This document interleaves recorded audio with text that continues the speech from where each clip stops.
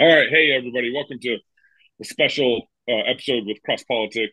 When something important happens, we want to talk about it. We want to get the word out. And as you guys are aware of, yesterday a verdict was had in a trial, basically what I call the Nashville 11. Now, I don't think it was all 11 people were got their verdict yesterday. I think it was six of them, but a verdict was had yesterday where it found six. I think it was six. Steve, is that correct? That is correct. Okay, six Christians guilty of violating the federal FACE Act, FACE FACE Act, by singing hymns and in the um, in the entrance of a pro-abortion, a murder mill, an abortion center, and they were found guilty yesterday. So they're pending, I think, sentence. Their sentence is pending for like July 2nd or June 4th, something like that. I can't remember. This summer, basically, is when they're going to receive their sentence. And so I have lawyer Steve Thornton. He actually represented one of the defendants. And of course, we've had Paul Vaughn on the show before also to discuss. If you guys remember when we had Paul Vaughn on the show, man, 6 months ago, I can't remember. Maybe it was this summer, when his house was surrounded by FBI agents with guns and his children, and they basically surrounded and swatted his house and surrounded him, and had FBI agents carrying guns on his premise and knocking on his doors and creating quite the scene with his family. Paul was arrested, and his wife didn't really know where he went. He was gone for about 6 hours, or was out of contact for about 6 hours. Well, he was arrested because he was one of the six who were singing hymns and in this abortion clinic, and apparently violating the FACE Act as the federal government has framed it. So I've invited Steve Thornton on to talk kind of about the details about the verdict of the trial and about kind of next steps. And Steve, let's just kind of start over from day one and talk about your client that you represented, what they were arrested for, and then how you got involved in the trial, and then we'll get to the outcome of the trial here in a minute. My client is a medical doctor who has stood with others outside a abortion clinic in Jackson, Mississippi for years before Doe came along and that clinic was shut down. And so I've known him, represented him as the city of Jackson would, prosecute him for just, a noise ordinance, making too much noise by screaming on the sidewalk, they say. Of course, that's protected by the First Amendment, and we dealt with those. But he traveled to Nashville to have a pro-life rally with friends and like-minded folks. They went to a clinic in Mount Juliet, Tennessee, and there were folks out on the sidewalk. They were, hoping to talk to expectant mothers as they came into in the building. As a office building open to the public, had some medical offices in it. It also had this abortion clinic in it, and some of these folks were by the elevator. My client was by the elevator, hoping to greet and meet people getting off the elevator. There were folks that were standing in the hall. There were folks singing and praying, and they're armed with their Bibles. Very Yeah. that kind of scene, right? Um, so that's what they're doing. And then that day, Paul Vaughn actually did nothing more than just walk between the police who came there, Mount Juliet police, to say, "Hey, you're trespassing because the owners of the business don't want you here," even though the owner of the building never did tell them to leave. But we'll set that aside a moment. So the police there said, "Okay, we'll give you a chance to leave," and most everybody said, "We'll leave." There's a few that said, "No, we want to stay," and they're arrested for trespass, and the city of Mount Juliet dropped those charges. And you think that's, the case is over, right? No, Wow.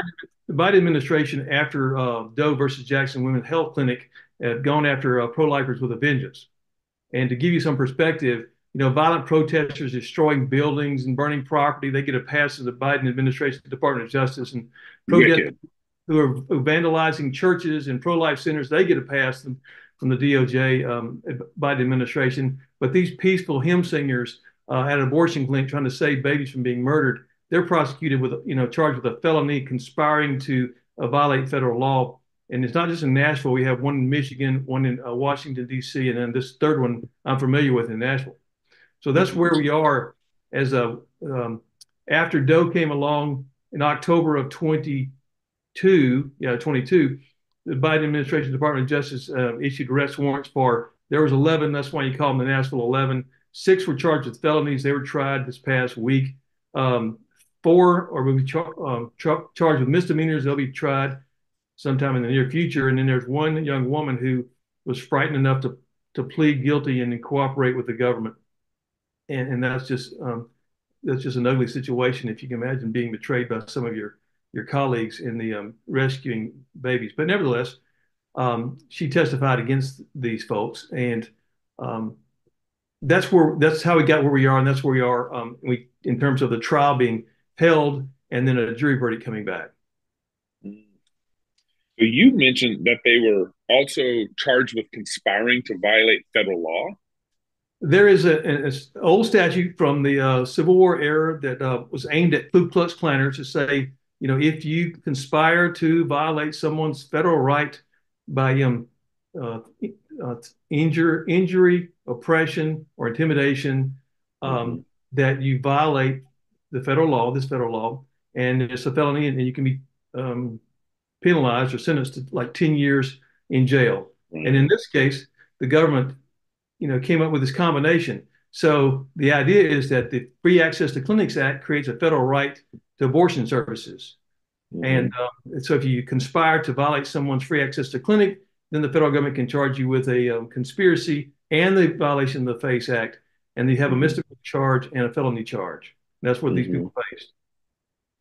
So, but this was after Roe v. Wade was already so let's clarify some things here. The this protest or what was it called? Him sing or what was it called? It was called multiple things, but rally was one and rescue was one. Hmm. So this rally, this rescue, happened years ago. How many years ago? It was in March of 2021, Okay, and then Roe v. Wade was overturned in June of June of 22. okay. So wouldn't that render whatever charges they threw at him a moot point? Well, under Dobbs versus Jackson Smith Health, and Roe versus Wade, and prior Supreme Court cases that held that whenever the Supreme Court makes this sort of substantive constitutional ruling, it has to be applied retroactively.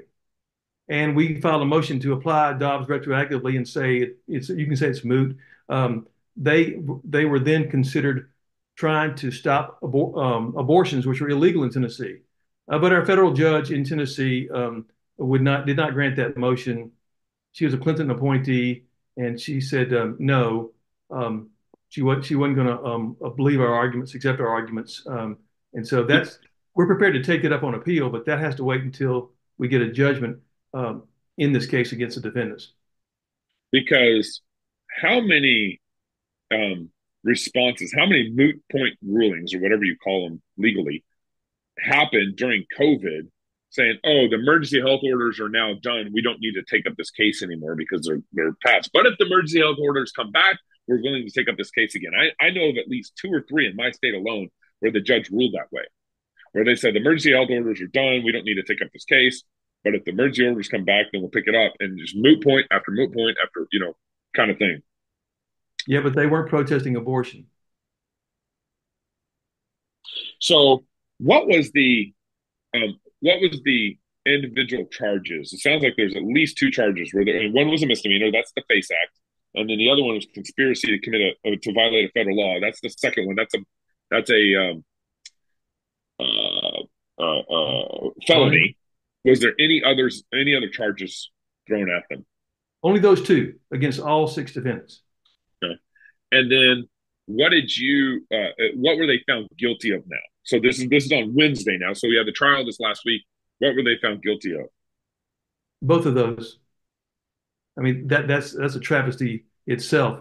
But this juror of 12 people from Tennessee, every one of them went along with this shenanigan you called it earlier. Wow. What do you mean went along? Were they basically coached by the judge on how to rule on this? Well, that takes us into a lot of history since the founding of this country. John Jay, the first justice of the United States Supreme Court, told the jury that they had the right and the power to decide the law. He said it's a gentleman's agreement between the judge and the jury that the judge tells the jury what the law is, and they decide the facts, and they apply the facts to the law. But Mm-hmm. whenever their conscience says that the law is in the wrong, they have the power to say, we vote not guilty because this law is wrong. In that sense, the jury system of our country serves as like another branch of government to hold Yeah. runaway wicked governments in check. Mm-hmm. And so if the jurors have a conviction, this takes you back to something you've talked about before. We have to obey God's law in every aspect of our humanity, from the way we talk to our wife, to our children, even our thought process and our own words, right? And so if you're sitting on a jury and you know that God's law says that babies is wrong, but your government's law says murdering babies is okay, what is your obligation as a human, really, but as a Christian especially, to do in those cases? And the United States legal system has recognized that is a juror's power, and none of these jurors exercise that power. They were told by the judge, and this is something for the last, let's say, 100 years since the Civil War. Judges have told jurors that they don't have the power to decide the law. They must follow the judge's instructions or they violate their oath. That is not consistent with either our form of government, biblical sound, Mm-hmm. knowledge and understanding. But that's what's been told by federal judges to jurors over and over again. We have Mm-hmm. some renewed interest, since Rodney King in the understanding that there's times. Now, we don't have any problems telling the Germans that those judges should not have sent those Jews to the gas chambers, right? Even though the Right. law, we don't have any problem telling them that. But applying it Right. to ourselves whenever we have a rabid abortion protecting president and administration, and judges do the same, they don't tell the juries that they have a power to do that. And so this Right. judge, following that pattern, this judge went way out of the way to make sure that nothing hinted at the juror having the power to say no, because even asking the jurors, can you follow my instructions even if you think the law is wrong? And jurors were put on the spot to say, we'll follow your instructions even if we think the law is wrong. That is what I mean by the juror. Every one of the jurors went along with that and did not, I'd say, do their duty to strike down I'll call it an application. When you have a prosecution, you're taking a law and you're putting it in effect against somebody. Even if the law wasn't completely evil, but there's an evil application of it, the juror is faced with real facts. So they decide facts specifically as to you. The legislature might pass legislation that applies generally as best they can tell. But when it gets down to the real nuts and bolts and it's applied to you, the juror gets to decide, is this application of the law just or unjust? And in this case, those jurors all went along with what the judge and the system had set them up for. And we could go into lots of reasons why that is. Public school system, Yeah. education system, Yeah. pastors preaching in the pulpit. There's a lot of places Mm-hmm. we can go with that conversation, but that's what these jurors did. All 12 vote in favor of charging him with these two crimes. Yes, in federal court system, you have to have a unanimous jury. All 12 has to vote. If only one of them had voted, said, I will not, we'd have had a mistrial and we'd had to start over. But that would have been a statement that at least some member of the jury would say, no, will not do. But they didn't. And they were only out for a few hours deliberating. Wow. Was it an all pro-choice jury? Well, it didn't look like that because they didn't look like that. We had information about the jurors. Some of them said they were pro-life, and some of them said they were churchgoers.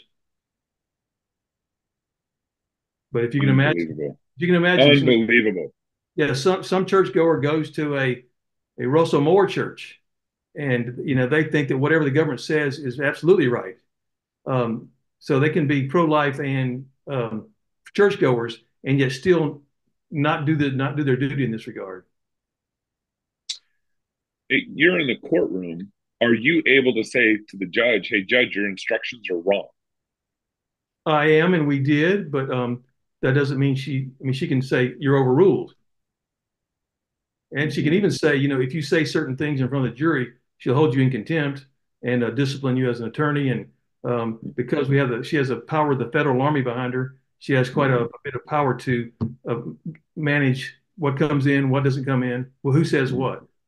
What are some of the things that she said were not allowed to be used in this case? Some of the arguments or some of the words? Well, we would have to get into specifics, many of which I can't remember, but anytime we got close to something that she thought was jury nullification, right? Anytime we got close to something where one of our witnesses would say, I must follow God's law over man's law, it just said, no, we'll not talk about that. Even to the point we're saying we won't talk much about abortion because this issue is not about abortion. This issue is about access to clinics, access to reproductive health services. And So whenever define the terms of engagement. Well, in the FACE Act defines reproductive health services as including abortion, even though now, after Dobbs in Tennessee, it's a crime. So reproductive health services can include abortion in Tennessee, but she gave the jury instructions that reproductive health services can include abortion. And it's a confusing thing, but that's what's happening. And but she already threw out the retroactive appeal that Dobbs overturned Roe v. Wade. Well, we filed that as a motion to dismiss the indictment early. So by the time we got to the trial, she'd already ruled that says, no, we're not going to apply Dobbs retroactively. Yeah.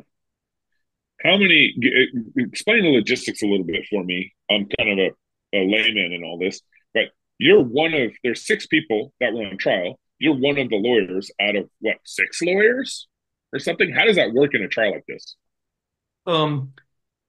There are two defendants. Cal Zastro was one of the defendants, and my client, Cohen Boyd. Each of those 2 defendants had 2 lawyers. All the other defendants had 1 lawyer in the courtroom.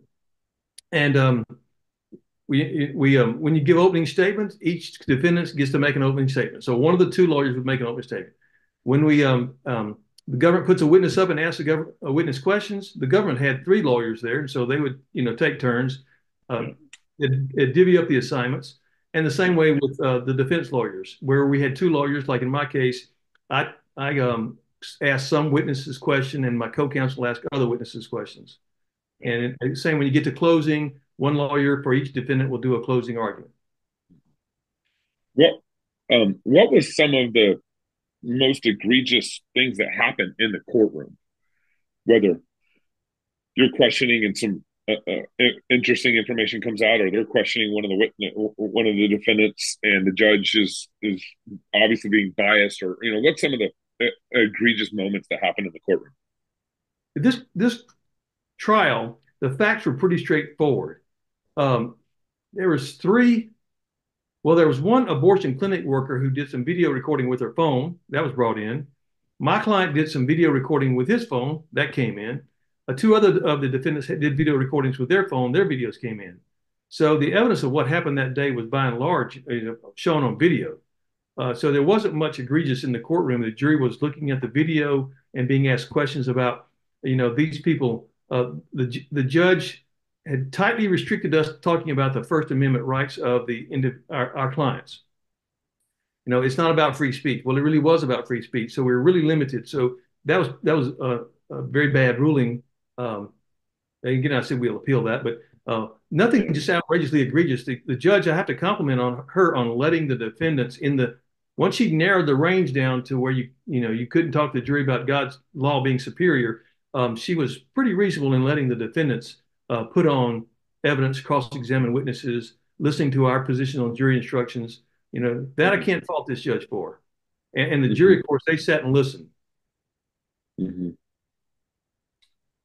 So, I mean, what's next? I mean, obviously, some appeals here. When you appeal, what happens? Yeah, well, there'll be a sentencing in July, and then there will be a time for appeal, and we'll appeal, and we'll take it up to the Sixth Circuit Court of Appeals. You've probably heard talk about that. There are 11 in the United States. And above the trial courts, we have a federal trial court system. They're called district courts. Above that are courts of appeal. They're divided into circuits. Nashville is in the Sixth Circuit. We'll go up to an appeal to the Sixth Circuit. And if the Sixth Circuit doesn't agree with our positions, there are lots of reasons why this case would be a good case to go up to the Supreme Court and apply Dobbs retroactively like it should be. And to deal with the FACE Act, now that abortion can be criminalized in states, FACE Act becomes a really strange law. Hmm. Of course, by then, if our advocacy prevails, we can have the FACE Act repealed, Yeah. which it should be repealed. Yeah. Will some of these people go to jail until everything's fully repealed? That will be in large part up to the judge. She will decide what their sentence will be. There's these factors she considers. They're aggravating factors, they're mitigating factors. She'll decide if they get 10 years or 1 year or no years and only probation or supervised release or whatever. And then there'll be a decision by her whether or not she will stay that pending the appeal. Uh-huh. If she doesn't Uh-huh. stay, then I mean, it's possible if they got, let's just say it takes 3 years for an appeal to work through an appeal to the Sixth Circuit to work through a system. If a defendant got 3 years of jail time, they would serve their jail time before the appeal. And let's suppose it got to the Sixth Circuit and it was reversed. Talk about Wow.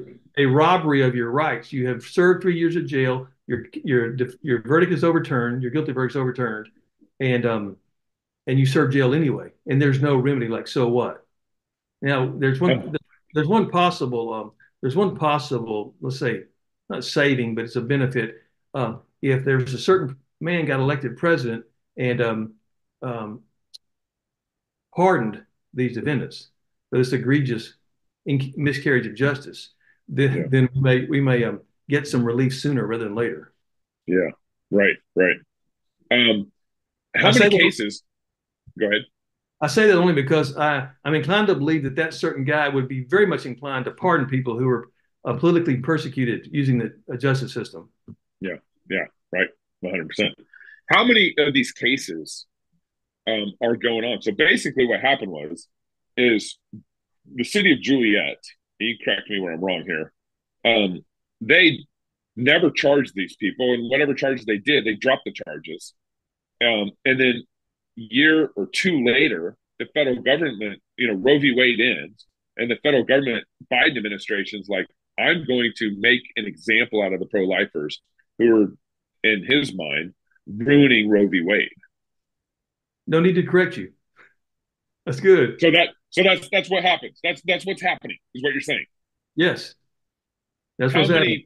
many how many people are going to trial under these circumstances that You you know, know? well, I know there has been a trial in Washington D.C. and we had a jury in Washington D.C. which the demographics I wouldn't put as much hope in a jury from Washington. Maybe I shouldn't, but I would put more hope in a jury from Tennessee. But it didn't pan out. But I know there's a case in Washington D.C. where there's a 70-year-old grandmother now, and she was sentenced to, I think, 6 months in jail. And so she is sitting in jail. That's right. And she's been put in solitary confinement. She's been, her rights are being abused, but she's sitting in jail because she stood in the hallway of an abortion clinic in Washington, D.C., and hoped to talk to young women coming to her to get an abortion. That's the quality of the justice coming out of the Biden administration. So I know there's that one in Washington. I know there's one in Nashville. I know there's one in Michigan. How many are in Michigan? I don't know the number.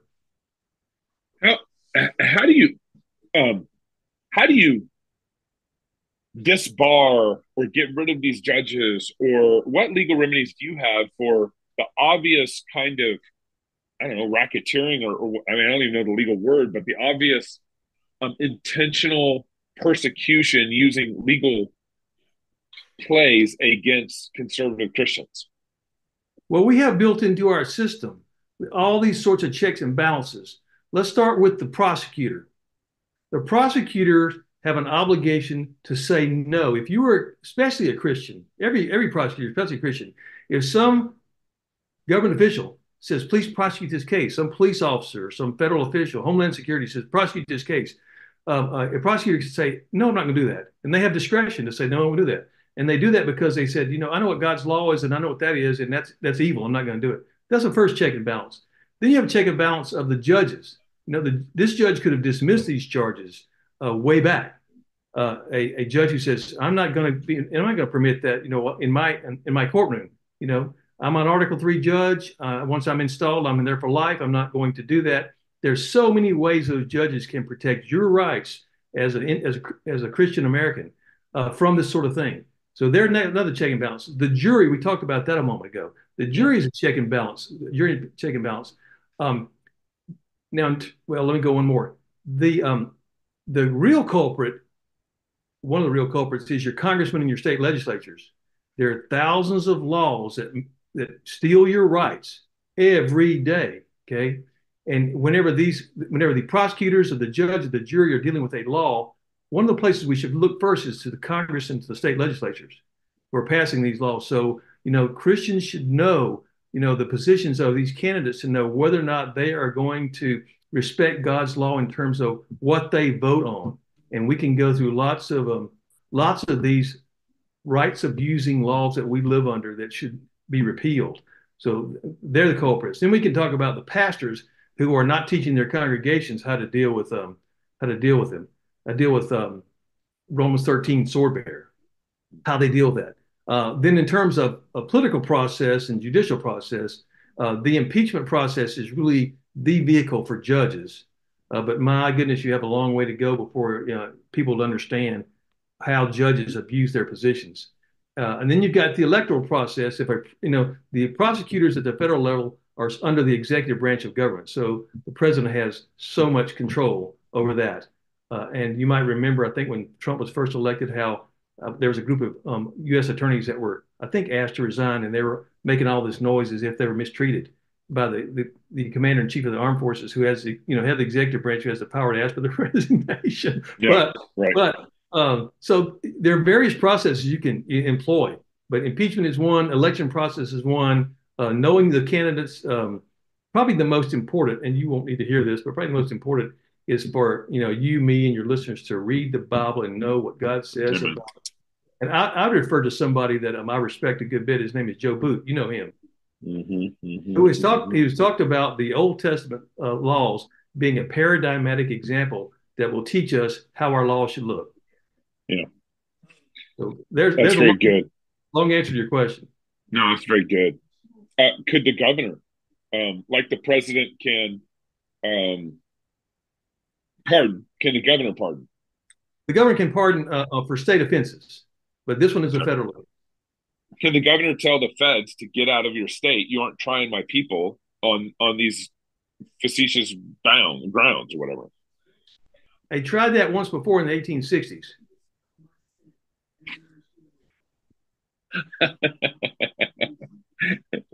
Yeah, well, that's about where we're heading.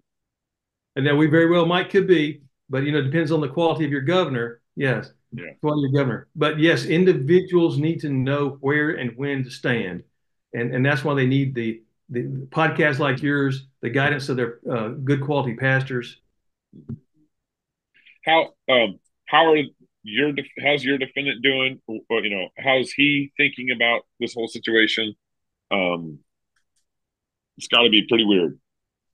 Well, if you think emotionally, like I'm going to be rescued by the jury, then you'd be really devastated. But my client has said, this is in God's hands, and I know, like Joseph was thrown in prison unjustly, and he rejoiced in that time, and God blessed him, and look how God used him. Daniel was taken away from Jerusalem unjustly, and he served his time in Babylon, and we know his story. The three Hebrew children. So my client has said, I'm rejoicing, trusting that whatever God does, it'll be to His glory.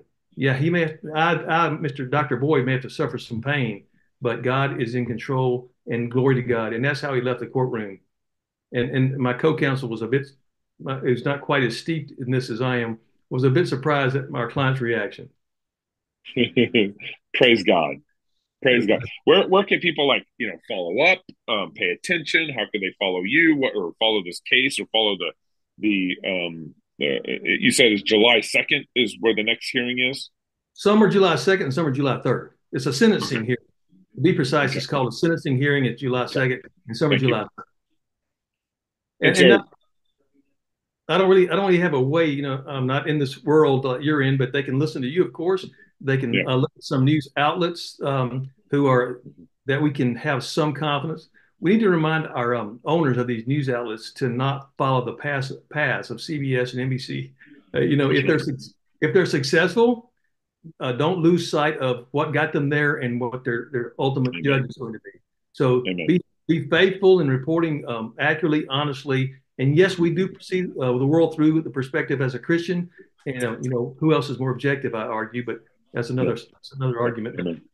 But yeah, just watch the news and find a news source that's reliable. Steve, thanks so much for coming on CrossPolitic. Appreciate your work that you're doing there. You work with our good friend Davis Yuntz. Y'all are part of the same law firm. Is that correct? Well, I'm not part of his law firm. I'm like a consultant to his law firm. Okay. Okay. And Somebody close to me does work with him, and so we yeah, like Davis.